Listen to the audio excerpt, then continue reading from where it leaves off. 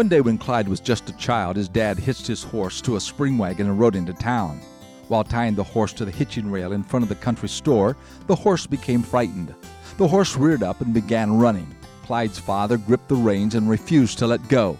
He bounced up and down, thrown this way and that by the runaway horse. By pulling the reins in one direction, he pulled the horse into a circle, and with the help from other people, the horse was stopped. The father's leg was badly broken and never did heal properly.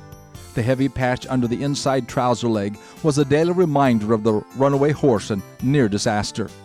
As people gathered around to help him, they asked, "Why didn't you just let the horse run?" He gasped, "Look in the wagon." And there, laying atop some hay in the wagon, sound asleep, was a little baby boy.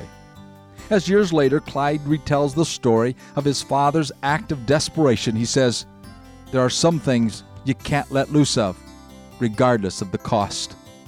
Are you faced with a marriage on the rocks, or a prodigal child who seems a long way off, or even despairing of life itself?